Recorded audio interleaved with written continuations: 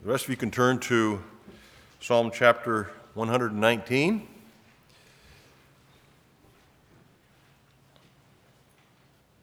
We're going to continue in our study of the Wah stanza, verses 41 through 48. If you're a Christian here this morning, you certainly know that you're in the process of becoming like Jesus.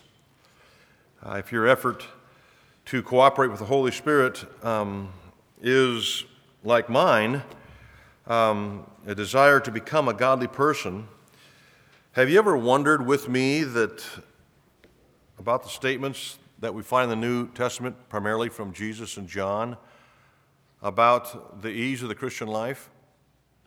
Jesus, for example, in Matthew 11 says, "Take my yoke upon you and learn from me, for I am gentle and lowly in spirit, and you will find rest for your souls, for my yoke is easy and my burden is light." Has that been your experience in the Christian life? How about John, his closest apostle, in 1 John 5, "For this is the love of God, that we keep his commandments, and his commandments are not burdensome." I don't think it's out of the ordinary to feel like the Christian life is challenging, if not impossible.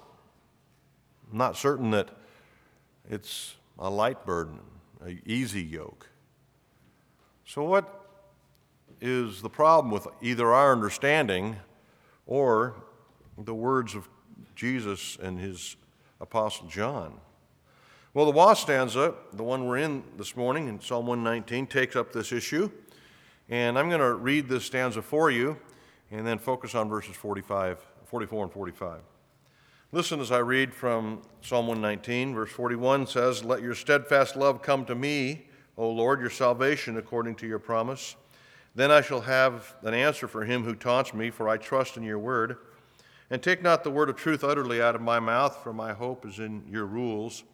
I will keep your law continually forever and ever, and I shall walk in a wide place, for I have sought your precepts. I will also speak of your testimonies before kings, and shall not be put to shame, for I find my delight in your commandments, which I love. And I will lift up my hands toward your commandments, which I love, and I will meditate on your statutes." In the past few weeks, I've been diving into this particular stanza and trying to help you see all the things that are related to our love for God in the Christian life. If God loves us and we love him, then we will see certain things in our lives that are evident. We'll see obedience. We'll see evangelism. We'll see worship taking place in our Christian experience. Today I'm going to focus on obedience. Last week I focused on evangelism. But today we're going to focus on verses 44 and 45, and that is a clear instruction on obedience. So to summarize today, I want to try to explain to you that the love of God in our lives will result in a consistent obedience that not only isn't burdensome, but is joy-inducing. All right? So the objective here this morning is to help you as a Christian see that the Christian life isn't actually burdensome like we sometimes experience, but it is, in fact, joyful.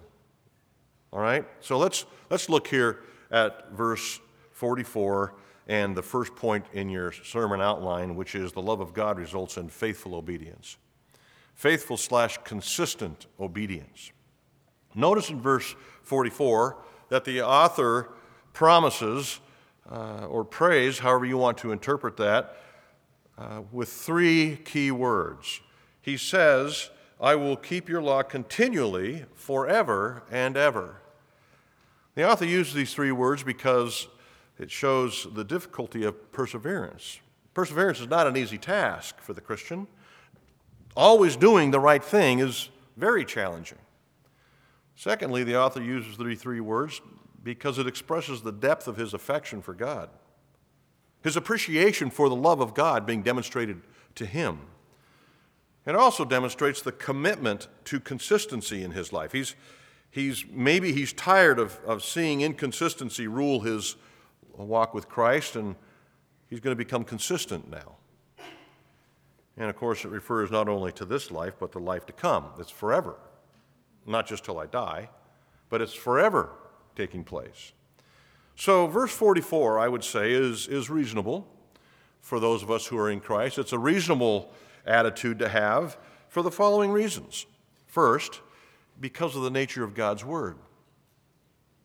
This exhaustive commitment to obedience, seen in verse 44, is reasonable because of the nature of God's Word. God's Word is not like the weather report that changes daily or maybe hourly. God's Word is eternal because it's a reflection of God Himself, who is eternal. And so if God has said it, it will be an eternal truth, eternal reality. In fact, the Word of God, the law of God, is eternally binding on God's people. And so our obedience should be constant. Secondly, verse 44 is reasonable because of the nature of God. Not just His Word, but Himself. God's eye is always upon us, isn't He? He's always watching. God isn't asleep ever throughout the day so that we can get away with certain things during His nap, where we couldn't otherwise. And yet it seems like we live like that a lot, doesn't it? God's eye is everywhere, and so our obedience must be consistent in every situation. Have you noticed in your life, or maybe at times in your life, where this consistency hasn't been evident? Like the consistency between how you think and talk and act at church versus how you think and live and talk at home. Or between how you act at church or how you act at school or at work or at leisure. Is there inconsistency between different categories of your life? Matthew 6:4 indicates to us that God sees everything, even those things that are in secret. And so because God's nature is that He's always watching, this is a reasonable verse, isn't it? Verse 44. What else about God's nature causes us to think about the reasonableness of verse 44? God is always working. It is God's nature to be at work in His people. Jesus said this in John 5. He said, my Father is working until now, and I'm working. God is always at work. And you ask, well, what's He working on? The creation's done. What else is there to do? Well, there's this ongoing thing of sanctification in the life of His people. Look what it says in Philippians 1:6. I am sure of this, that He who began a good work in you will bring it to completion. So God is about bringing about a good work in you. What's God doing? If He's working, He's working in you. And what is He working to accomplish? Romans 8:29 tells us, Christ-likeness. This may seem like a small task, but if you'll consider who we are as people, it's an enormous task, isn't it? To make us into Christ-likeness. This is what God's up to. So verse 44 is reasonable because of God's nature. It's also reasonable because of grace. The nature of grace makes this verse very reasonable. I'm going to ask for some audience participation here. I'd like you all to raise your right hand. Would you do that for me? Just raise your right hand. Okay, now put that hand down and raise your left. Good. Most of you got that right. I'm happy to see that. Now, at any time during my instructions, you can put your hand down. This isn't Simon Says. Although a few of you would have won. At any time during my instructions to raise your right or your left hand, did you have to command your heart to pump or your lungs to breathe? Of course not. Why? They're involuntary muscles. They work without your instruction or command. Right? This is how grace operates in the life of a Christian. Grace is always at work. The nature of grace is that it works in those who possess it. When God grants you grace, it takes effect, it takes root, and grows. Whether you're sleeping or waking, whether you're in this room or out on the golf course, grace is always active. And so it's reasonable to read in verse 44 that our obedience will be consistent and constant because of the nature of grace in our lives. Paul said this in Galatians 2, I have been crucified with Christ. He's speaking of the grace that he's experienced. It's no longer I who live, but Christ is living in me. Christ was always evident in Paul's life. The grace of Christ was always at work in Paul. Whether he was on a ship or in the synagogue or asleep or awake, God's grace was active in his life, as it is in your life and mine if we're in Christ. So it makes this verse reasonable because of the nature of grace. Verse 44 is also reasonable because of the nature of sanctification. I want to spend a little bit of time here. Some of your translations read, I will keep your law continually. Some read, I will walk in your law continually. Either of these translations indicate a progression, a direction, a trajectory, if you will, of the Christian life. Walking, continuing to walk, keeping is a progressive thought. And what this means is that we will always have to fight for holiness. We will always have to do battle for sin. We have to keep walking continually. We have to continually keep God's law. We don't have the luxury of being on and off or cold or warm with God. If we are, I'm sure you've noticed, if you've had times of coldness versus warmth or hot versus cold, whatever it is that you experience in the Christian life, I bet you've noticed that when you are cold spiritually, you have more tendency towards sorrow or discouragement or despair. This is evident in our own experience. To be hot and cold with God impacts spiritual progress. The process of sanctification, which began at the new birth, the moment you were converted by the Holy Spirit, continues until the day you'll see Jesus. So we really can't have bursts and fits of obedience if we want to stay encouraged and progressive in our faith. Genuine conversion is lasting conversion and impervious, really, to apostasy. You see, a true Christian, cannot really ever apostatize. We can never experience apostasy as true believers. We will never walk away ultimately from Christ. We may have times and seasons of a cold heart or a calloused soul, but we'll never walk away if we truly know Jesus and say, no more. The Apostle John describes those who do, and it seems like these folks have walked away from Christ, but the Apostle John says they never knew him to start with. If they had known him, they wouldn't have walked away from him. This is the nature of sanctification. It will continue until we are like Jesus. This is what Romans chapter 8, verse 30 says. It will end in glorification. He called you. It's going to end up here one day. Glorification. You're going to see Jesus. You're going to be like him. You know, as your pastor, I am given the privilege and task of overseeing your souls, of watching out for your spiritual growth. And I try to do different things to encourage that in you, to help you become more like Jesus. And here's another attempt right now. I will make a deal with you. All right? I'll make a deal with you that has to do with your sanctification. You only have to keep on obeying God as long as God keeps blessing you. All right? So the minute he stops blessing you, you have total freedom to stop obeying him. That sound like a good deal? Yeah, I think it's a good deal. You see, when we came to Christ, we embraced him, didn't we? And everything he was. We embraced his lordship. We embraced his deity. We embraced his word. We took on Christ. And so we have the same reasons to continue to submit to him now, his lordship now, as we did when we first believed. Isn't God as attractive now as he was when you first embraced him? Isn't Jesus more sweet now than he was then? I think so. And so we actually have more reason to be obedient now, more reason to continually forever and ever now than then.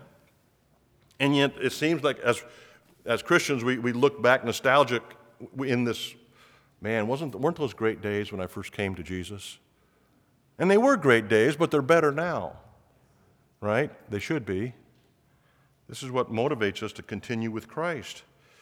If anything is different, it is that he's been more faithful. He's had more time to be faithful in your Christian life.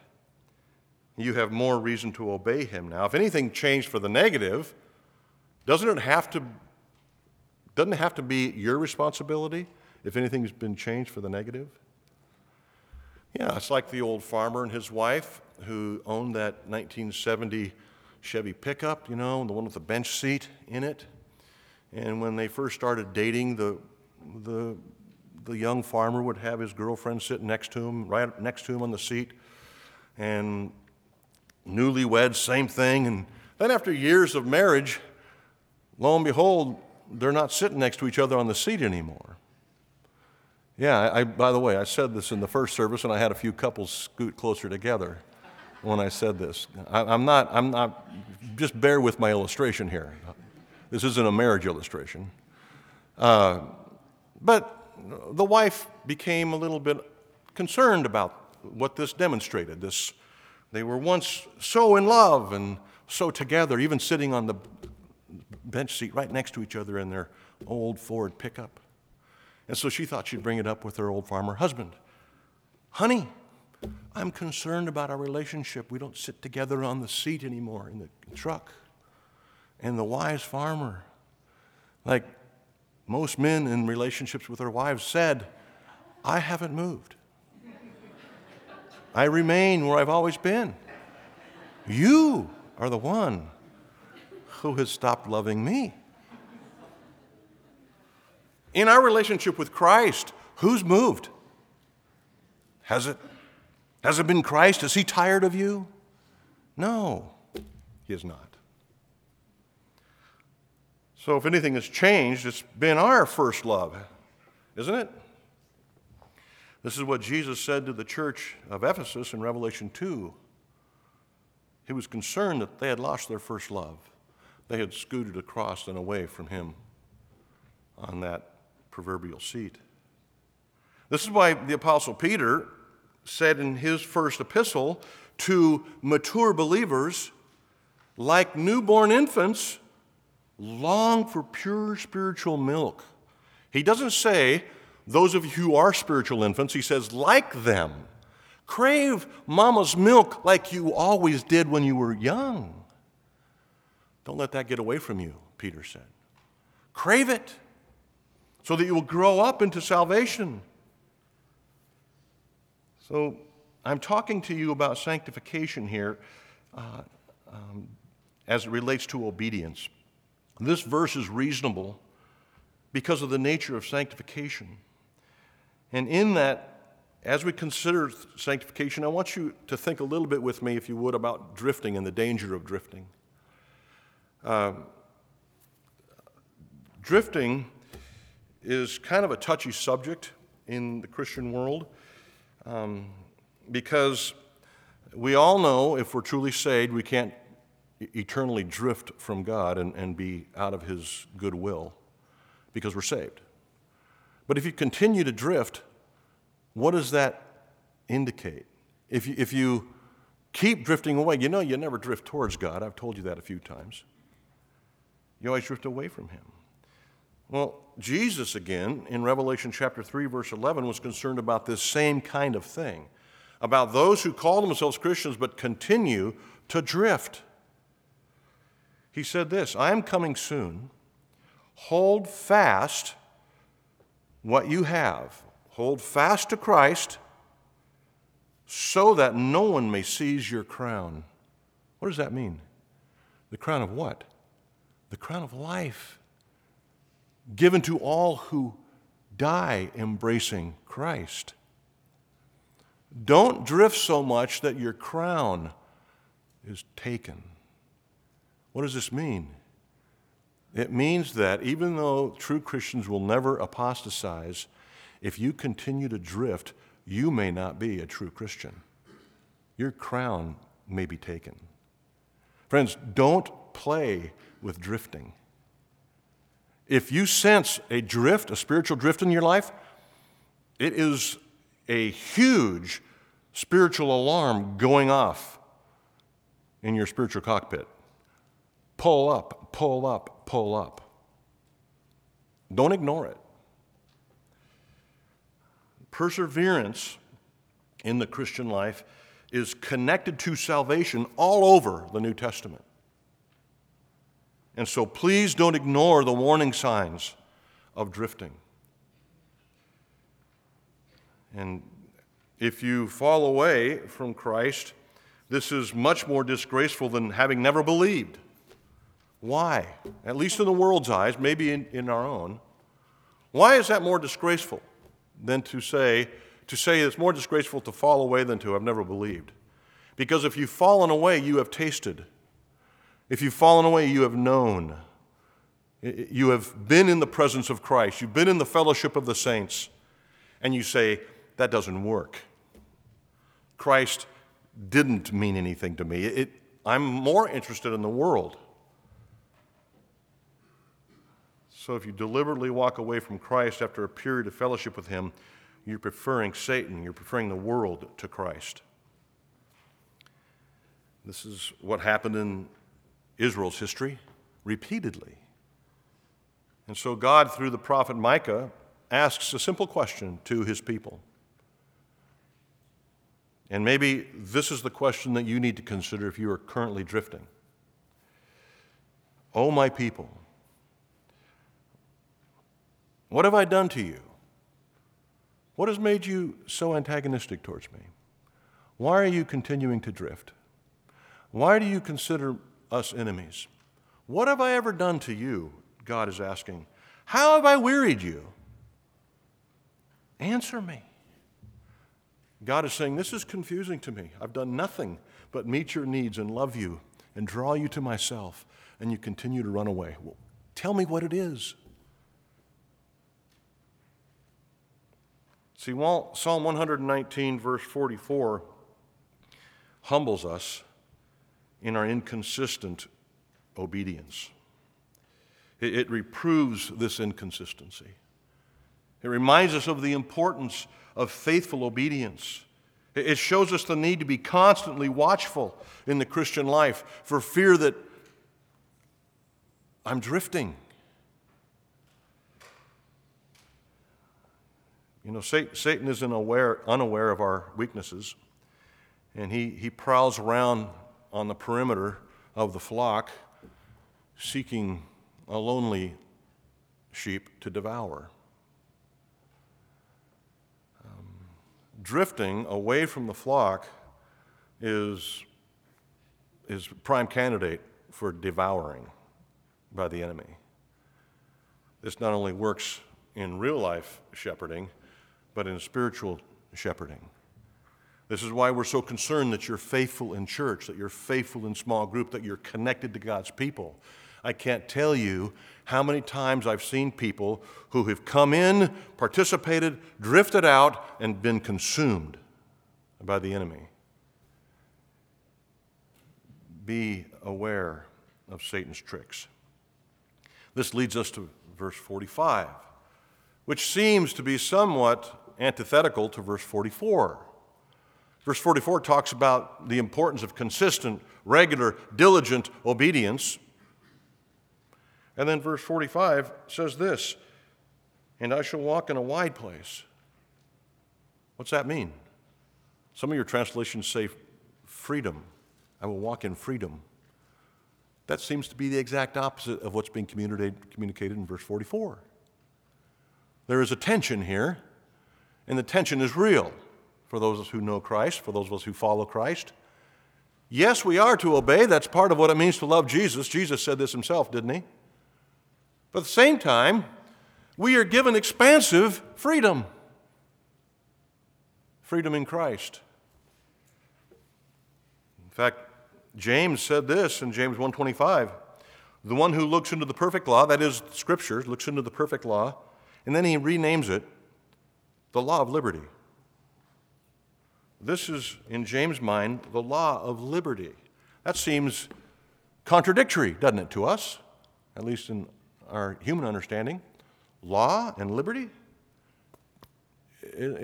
aren't those opposites? This is counterintuitive to us. So, what is the opposite of freedom? Slavery.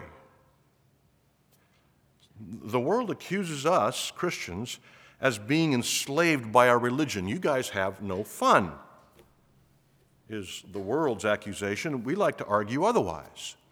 So I would like, in the next few minutes, I would like you to bear with me. I'm going to pursue an academic rabbit trail that has profound practical ramifications, okay? So you're going to have to stick with me for a little bit as I try to explain to you the difference between freedom and slavery as it relates to Christ and Christian living, okay? So let's ask the question, what is spiritual slavery? What is spiritual slavery? The first thing that I want to say, and it's in your notes, is this. Fleshly freedom is slavery, not freedom. Fleshly freedom, if you want to put that in quotes, is slavery, not freedom. Living like you want in your pre-Christ self is not freedom, it's slavery. So freedom is not to live as we want, but to live as we ought. Let me try to unpack that for us here this morning. We have the freedom and the power to live like God has designed us to live. And yet, we many times fall back into a different lifestyle. Look what Psalm 81, verse 11 and 12 say. But my people did not listen to my voice, that is, Israel would not submit to me. So I gave them over to their stubborn hearts to follow their own counsel. And at the time, the people of Israel thought they were free as birds. How did that end up? Anybody remember Israel's history? Not only spiritual slavery, but physical slavery is how it ended up. All right? It went beyond the metaphor, it went to reality. So how is it that doing what you want is not really freedom, but slavery? This is the question we have to get at, the answer. We have to get the answer to that question. How is it that doing what you want is not really free or freedom, but slavery? I have three things to help you see this. First is this. Because sinful behavior, that's those things that we believe exercise our freedom, whatever they are. They're different for each of us. But sinful behavior actually interrupts the purpose for which we were created and the end to which God has planned, which was to make us eternally happy. You know that, right? If you've been here at any length of time, you've heard that more than once. It is God's goal, God's intent, God's design that you be eternally happy. And when you sin, exercise your freedom, you interrupt that process. You interrupt God's work to get you to that eternally happy place. That's a bad thing.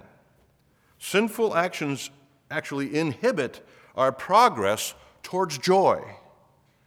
That's a bad thing, right? If I were to say anything but obedience gets you to joy, you would agree. But when I say obedience gets you to joy, you go, oh, I don't understand that. Disobedience interrupts joy in the Christian life, and in any life, for that matter. That disobedient acts as weights, or sinful actions act as weights and shackles to keep you from experiencing what God would have and has designed us to experience: happiness. People may seem to be living it up, but they are in a spiritual prison, unable to fly to that true and lasting happiness because sinful weight keeps them from doing so. It's like the baby eagle living with squirrels in the tree. They were born together in this tree, and the eagle grew up thinking it was a squirrel. And of course, what all squirrels do is they gather acorns and they store them away, but the eagle had no place to store them because he was confined to this little nest that he couldn't get out of, so he created a little backpack. I don't know what eagle backpacks looked like, but he had one. And he's storing all of his acorns in his eagle backpack. And then come the day that all of his siblings and himself were going to learn how to fly. Off they go with Mom and our little eagle squirrel. What happens to him? Or squirrel eagle. What happens to him with this backpack full of weight of all the things that he wanted to participate with the squirrels? Off the edge of the nest he goes and hits the ground. Why? He was weighted down. He couldn't actually fly like an eagle because he was weighted down with the things of squirrels. Just like you and I. God has an intent for us to experience eternal joy, and we get weighted down with the things of squirrels and can't fly. That's bad. Okay? Secondly, so I have three things that I want to explain to you on how it is that doing what you want is really not freedom but slavery. Eagles and squirrels. First point. Sinful behavior interrupts the process towards happiness. Secondly, anything that puts your soul and spiritual interests out of order isn't freedom. It's slavery. Let me say it again. Anything that puts your soul and spiritual interests out of order isn't freedom, it's slavery. When something less honorable prevails over something more honorable, it's a sign that something is wrong. It's a sign of spiritual slavery. Now, if you visited a country and saw that the lowliest in that country were driving Mercedes-Benz, but the king was riding a second-hand bicycle, you would say, something's wrong with that country, right? And you wouldn't be a genius. It's very obvious. Something's wrong with that country. If that is the case in your life spiritually, something's wrong with that territory. If lesser things are over better things, something's wrong. It's called spiritual slavery. You think that lesser things are better. You've switched things up because of sin. When a person's lusts override their God-given reason, something's wrong. Titus 3:3. Paul, describing the life before Christ, says, "For we ourselves were once foolish, disobedient, led astray, slaves to various passions and pleasures, passing our days in malice, envy, hated by others, and hating one another." That's how we were. We had this whole thing flipped upside down.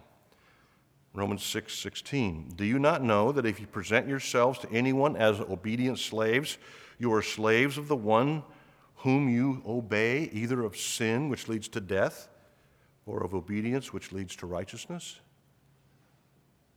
So when a person is living as God intends, their understanding and their conscience control their affections. Are you with me? This is an important part. When a person is living as God intends, their understanding and conscience controls their affections, and their affections control the will, and the will controls what? Action. Okay? That's how it should be. That's how God designed it. But when someone becomes enslaved by any sin, all that turns upside down and changes. Instead of understanding and conscience controlling the will, pleasure controls the will.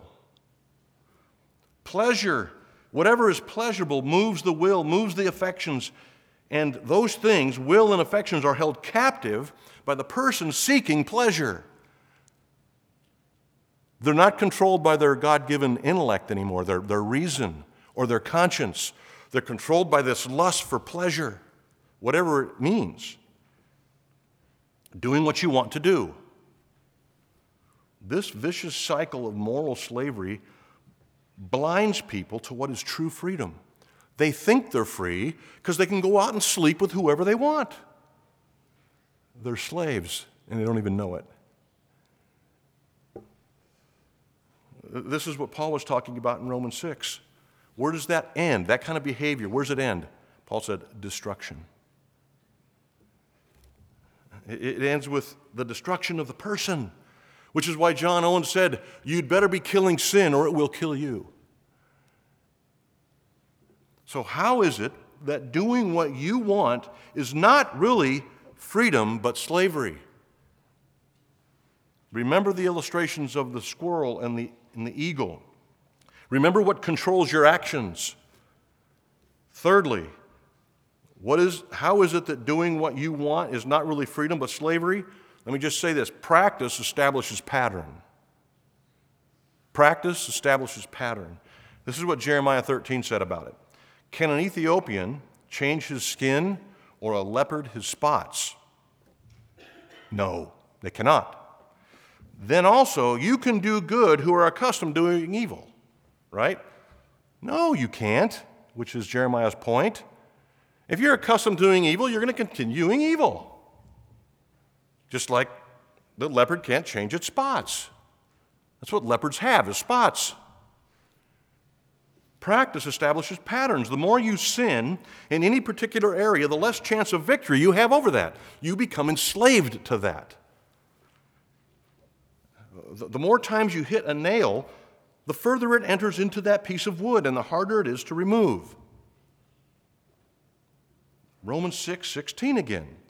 Do you not know that if you present yourselves to anyone as obedient slaves, you are slaves to the one whom you obey, either of sin, which leads to death, or obedience, which leads to righteousness? Which one's it going to be? This is what Augustine said about this very thing in his own life in his book Confessions. Lord, I am bound not with iron, but with an obstinate will. You know what? One thing about the book Confessions, it's like looking into a mirror. This is looking into a mirror for me. Lord, I am bound not with iron, but with an obstinate will. I gave my will to mine enemy, and he made a chain of it to bind me and keep me from thee, keep me from God. A perverse will gave way to lustings, and lustings made way for custom or habit. And custom, let alone, brought a necessity upon me that I can do nothing but sin against you.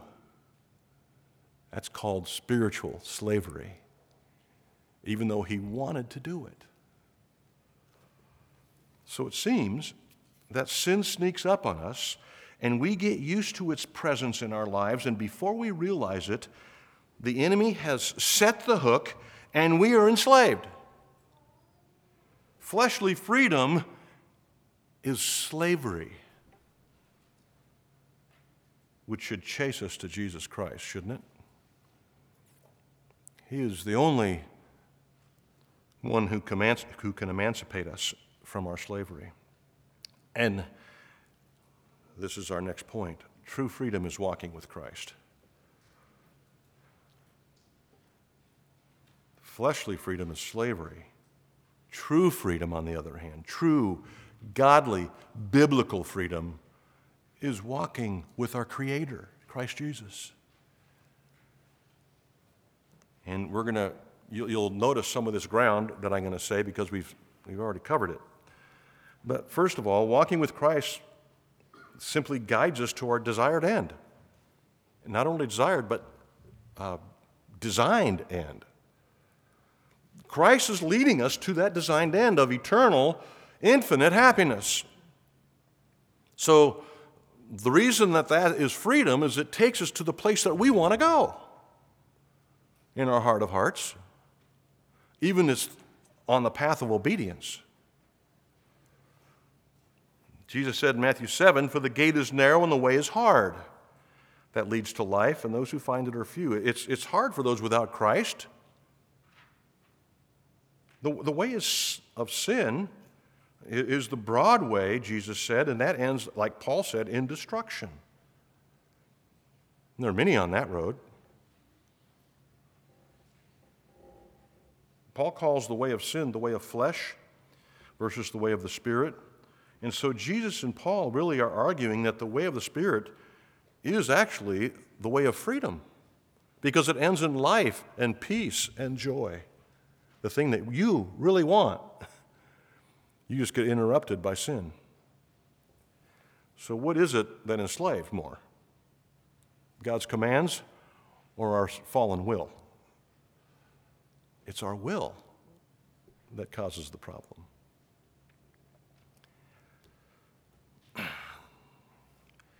So a person who's been given a new and enlarged heart, as Psalm 119, verse 32 says, is perfectly fitted for a life of joyful obedience. Remember what Paul said in Philippians 1, verse 6, it is he who began a good work in you, and he'll complete it on the day of Jesus Christ. It's a good work. It's a freeing work. So, true freedom is walking with Christ because Christ is going to guide us to our desired and designed end. Also, when we love, when we obey, when we sacrifice, those things the world say are restrictive, loving one another sacrificially, obeying, serving, etc., we are actually exercising the highest virtues known to man. There are no higher virtues than what I just mentioned. These things are the clearest reflection of the God of freedom. If there's anybody that's free, it's God, right? We just said it this morning. Our God is in the heavens and he does all that he pleases. Talk about freedom. But these things, love, obedience, service, sacrifice, are all virtues that flow from God towards us. The most free being in the universe are these things.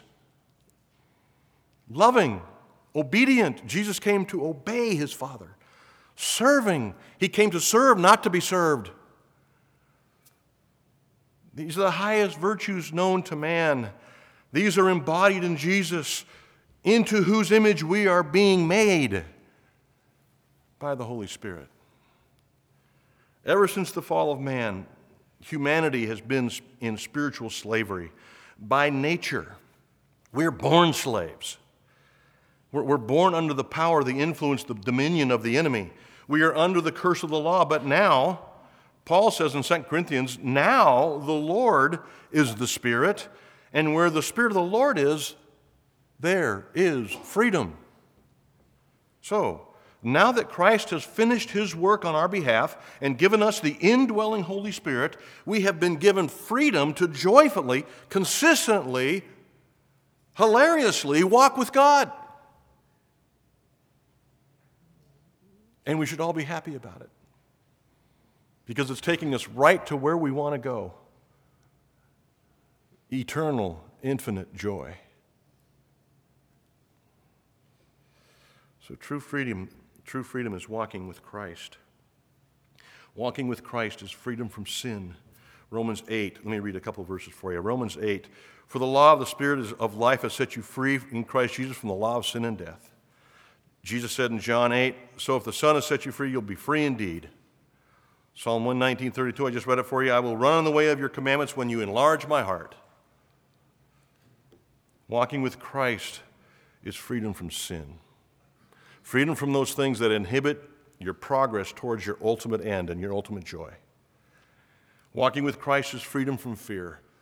So many of us are inhibited by fear. Fear of God's wrath, fear of judgment, fear of this, fear of that. And yet we read in Hebrews 2, since thereafter the children share in flesh and blood, he himself, that's speaking of Christ, likewise, he partook of the same things. He became one of us. That through death, Christ's death, he might destroy the one who has the power of death, that is the devil. Now listen, and deliver all those who through fear of death have been subject to lifelong slavery. There's no more fear in Christ. He's taken care of the worst possible scenario. It's called death. He's done away with it for us.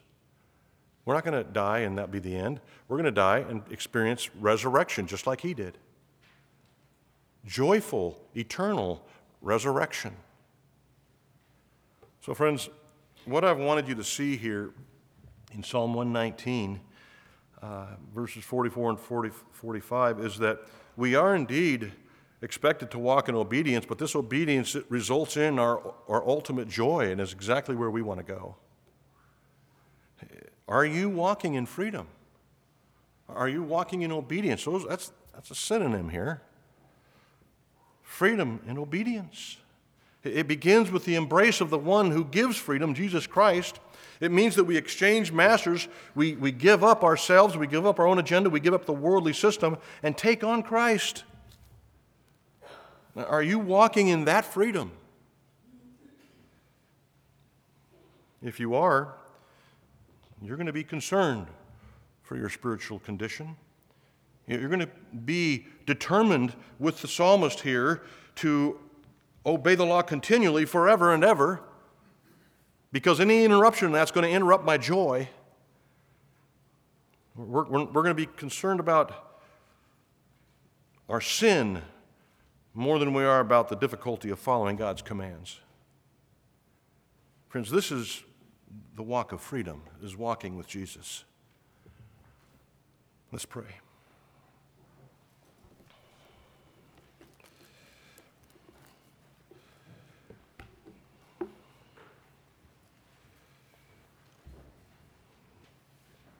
God, we know that we're in a battle of our mind as we consider what it means to be truly free. We know what the world says about true freedom, but we also know what your word says about true freedom. We've experienced, God, what your word has said about it. We experience discouragement and despair when we fail to walk with Christ, and yet we experience joy and happiness when we do. And so, God, we need you, your Holy Spirit, to come alongside of us and help us, as Christ Jesus, the ultimate and infinitely happy one, has promised that he would, and minister to us and through us. Help us to understand and embrace the true walk of freedom in Christ. Oh, God, have mercy on your people here at Sun Valley Church. Help us to be a people who see the glory and joy of walking faithfully with Christ day by day. God, help us to see the importance of trusting you in the things that you've commanded, believing that you have our best in mind in those commandments. Help us to follow wholeheartedly and reward us with joy and happiness and contentment and peace. God, we love you. We love your word. We want to be a people who are a happy people, who you've designed us to be. Make this so in Christ through the Spirit. Amen.